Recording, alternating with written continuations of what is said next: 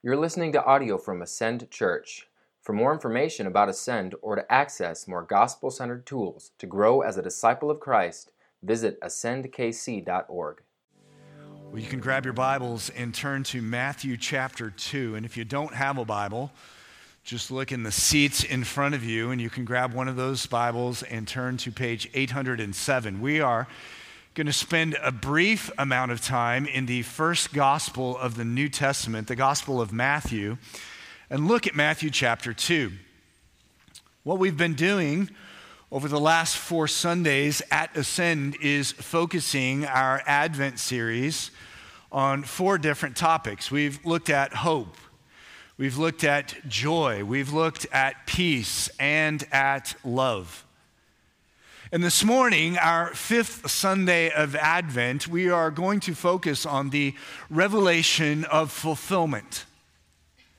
The word fulfillment means to bring something to a conclusion, to bring plans across the finish line. And that's ultimately what tomorrow represents, isn't it? There are plenty of children, and I've asked many of them this morning, that are looking forward to tomorrow morning because all of the plans, all of the wish lists, all of the being nice for the last few weeks will find fulfillment, they think, tomorrow morning. Now, for adults, we see tomorrow morning being a little bit different in fulfillment. This is arguably one of the busiest times of the year. We stuff envelopes. We lick envelopes. We try to check off all of the items on wish lists. We go to parties. We have all of this planning and this preparation that we anticipate tomorrow will find fulfillment. You know, I think of that first Christmas and just imagine what the throne room might have looked like. I imagine that the angel who would be the herald to announce to the shepherds on the hills of Bethlehem the birth of Jesus was probably reviewing his notes. Maybe the heavenly army was getting into ranks. Maybe the Holy Spirit was preparing the Shekinah glory to surround the shepherds. Maybe the Father was giddy with anticipation of how all of the breadcrumbs of the prophecies of the Old Testament were going to find the fulfillment in the Christ who is to be born in Bethlehem. I think it's fitting that our 5th Advent Sunday focuses on fulfillment. Because I think the 4 topics that we have been studying over the last 4 Sundays are polarizing for human beings. They are very important. The topics of hope, of joy, of peace, of love. But they're polarizing in that humans on one side of the polarity are obsessed with them.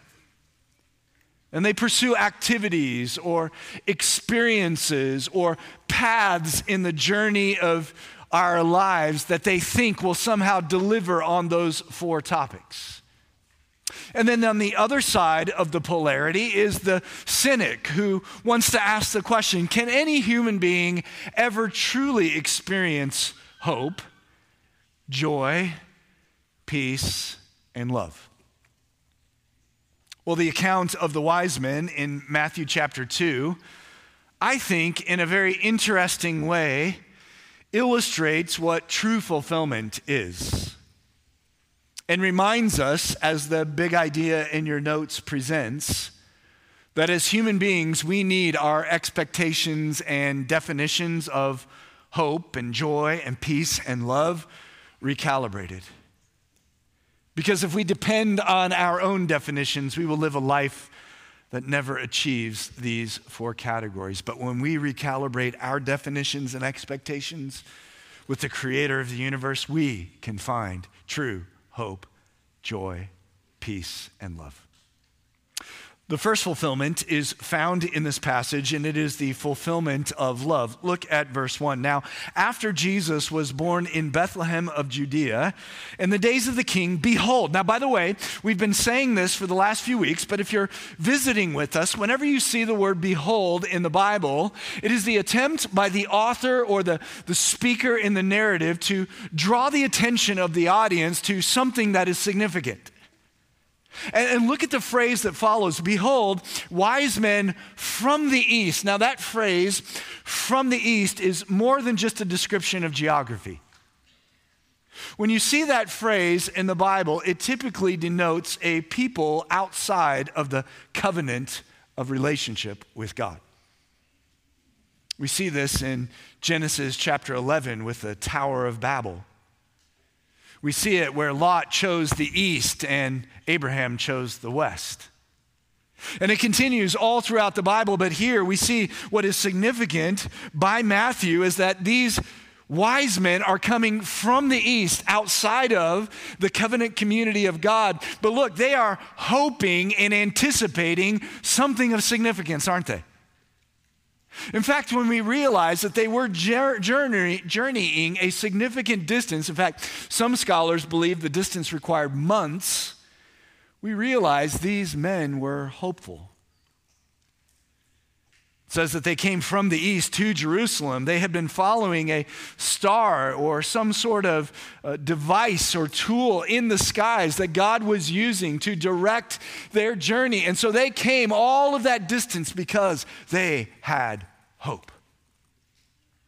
But then we also see hope in verse 4. Herod assembles all the chief priests and scribes of the people. And look at what it says. He inquired of them where the Christ was to be born. Now, the word Christ we think of as just Jesus' maybe middle name. But the word Christ translates a Hebrew word that is the word Messiah.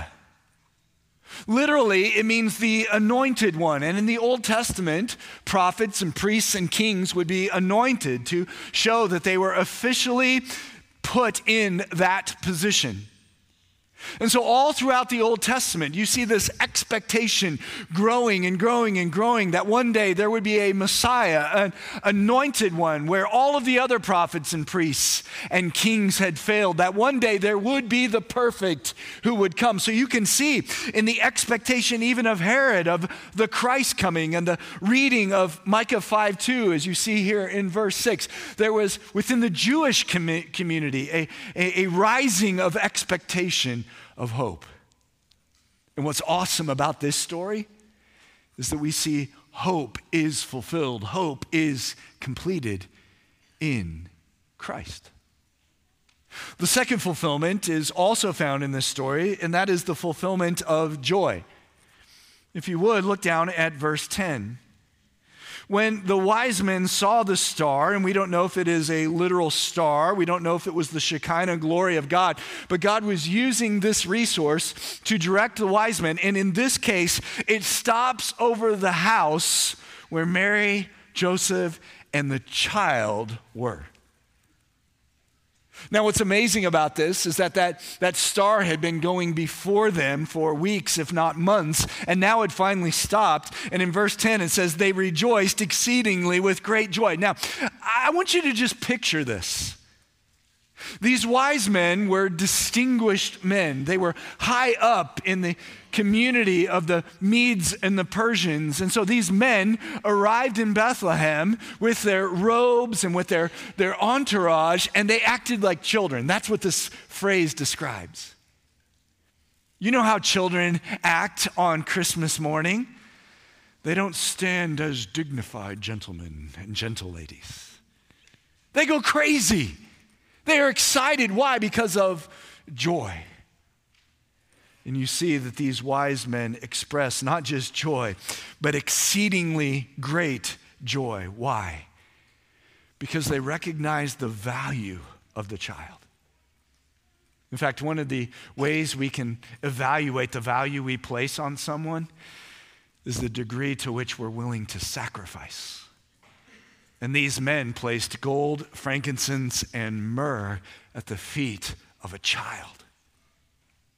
You see, what's fascinating about this is that the fulfillment of the joy of these men found their completion in Christ.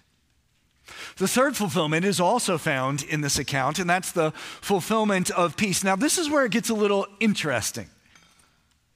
Because we would understand that the expectations for generations looking to a king is that the king would bring peace.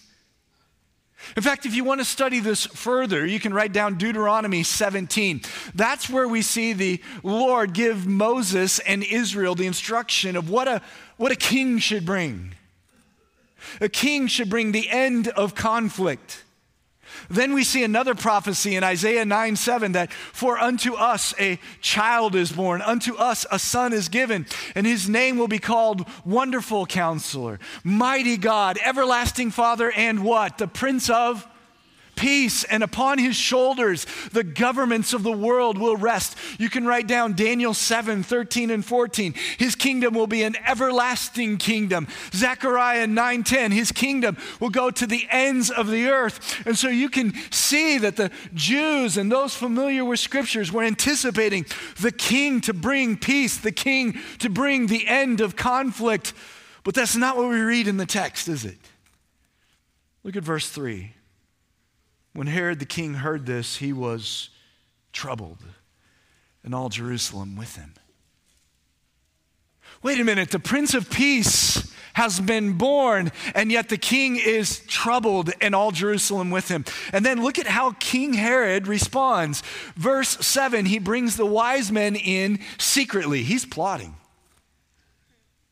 Verse 7, he wants to know what time the star had appeared. Verse 8, he presents that he wants to worship, but we see as the story unfolds, that's not what he wanted. Verse 12, the wise men are warned in a dream, and then we read later in chapter 2 that Herod kills the male children 2 and under in Bethlehem.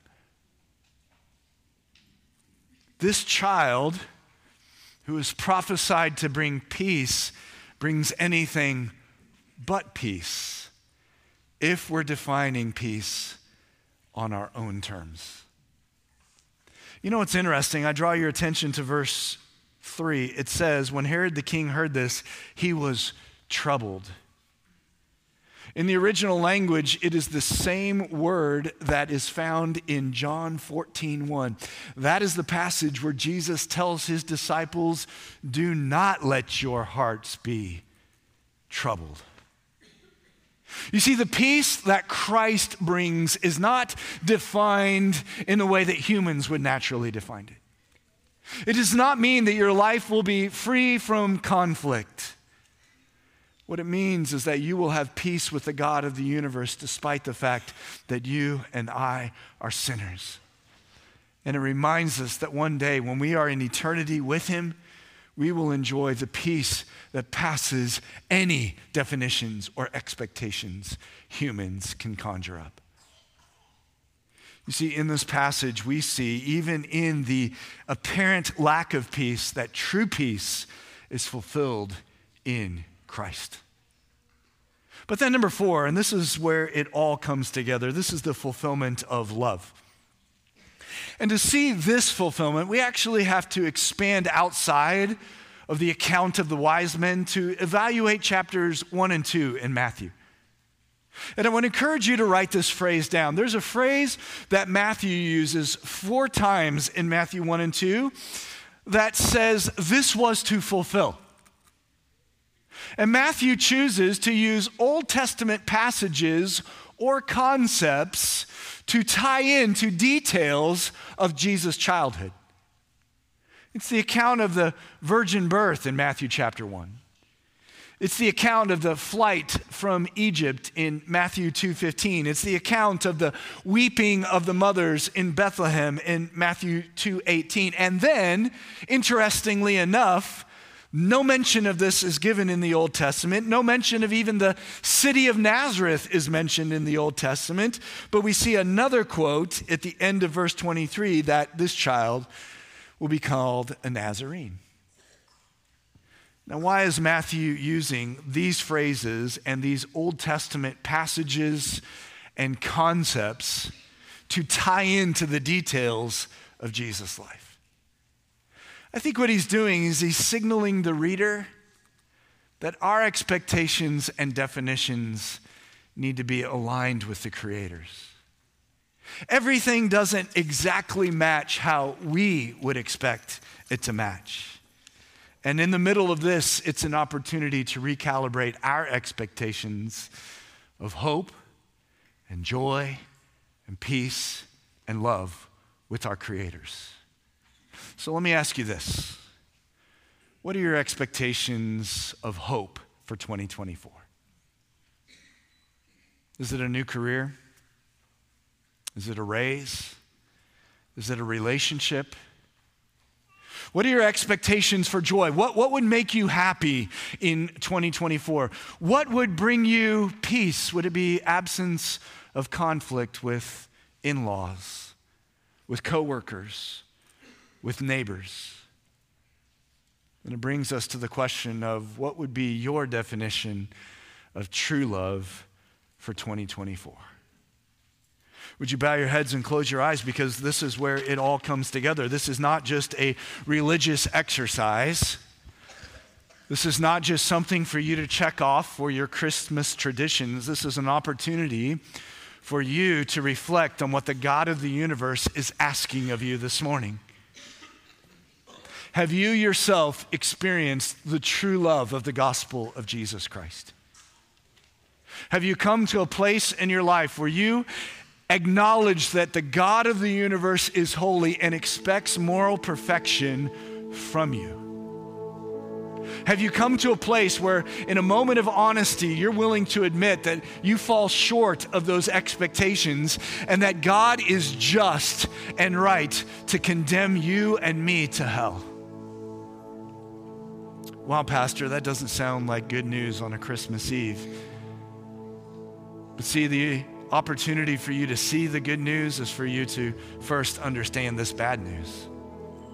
Because the good news is that the child who was born in Bethlehem, whom the wise men worshiped, who grew up and taught and healed and proclaimed the will of his Father, died on the cross for the sins of those who would believe, rose victoriously from the grave and made a way for you and I as sinners to actually be saved. But we must respond to the gospel by asking God to forgive our sins, placing our faith in his completed work, and surrendering our lives to King Jesus. Have you ever done that? Because if you haven't, this morning, Christmas Eve 2023 is your opportunity to receive that gift. You can do that right now, or we'll have members of our prayer team that will be at the ends of the platform. They would love to be able to help answer your questions and steer you toward Christ. And then, dear friend, as we focus on the fulfillment of all the planning, all the purchasing, all the wrapping, all the parties, may we recalibrate our definitions and expectations of hope, joy, peace, and love to the Creator's, which is ultimately fulfilled in the person and work of Christ. Father, I thank you for this Christmas Eve and the opportunity to revisit the story of the wise men. I thank you that we have found in it the fulfillment of hope, joy, peace, and love in the person and work of Christ. Continue to be glorified as we celebrate this tradition this morning. And may we remember in the symbolism the opportunity to see the gospel of Jesus Christ brilliantly on display, so that no one would leave here continuing to have the dark heart of sin in their lives. Would you work through your Holy Spirit, I pray, to the glory of Christ. Amen.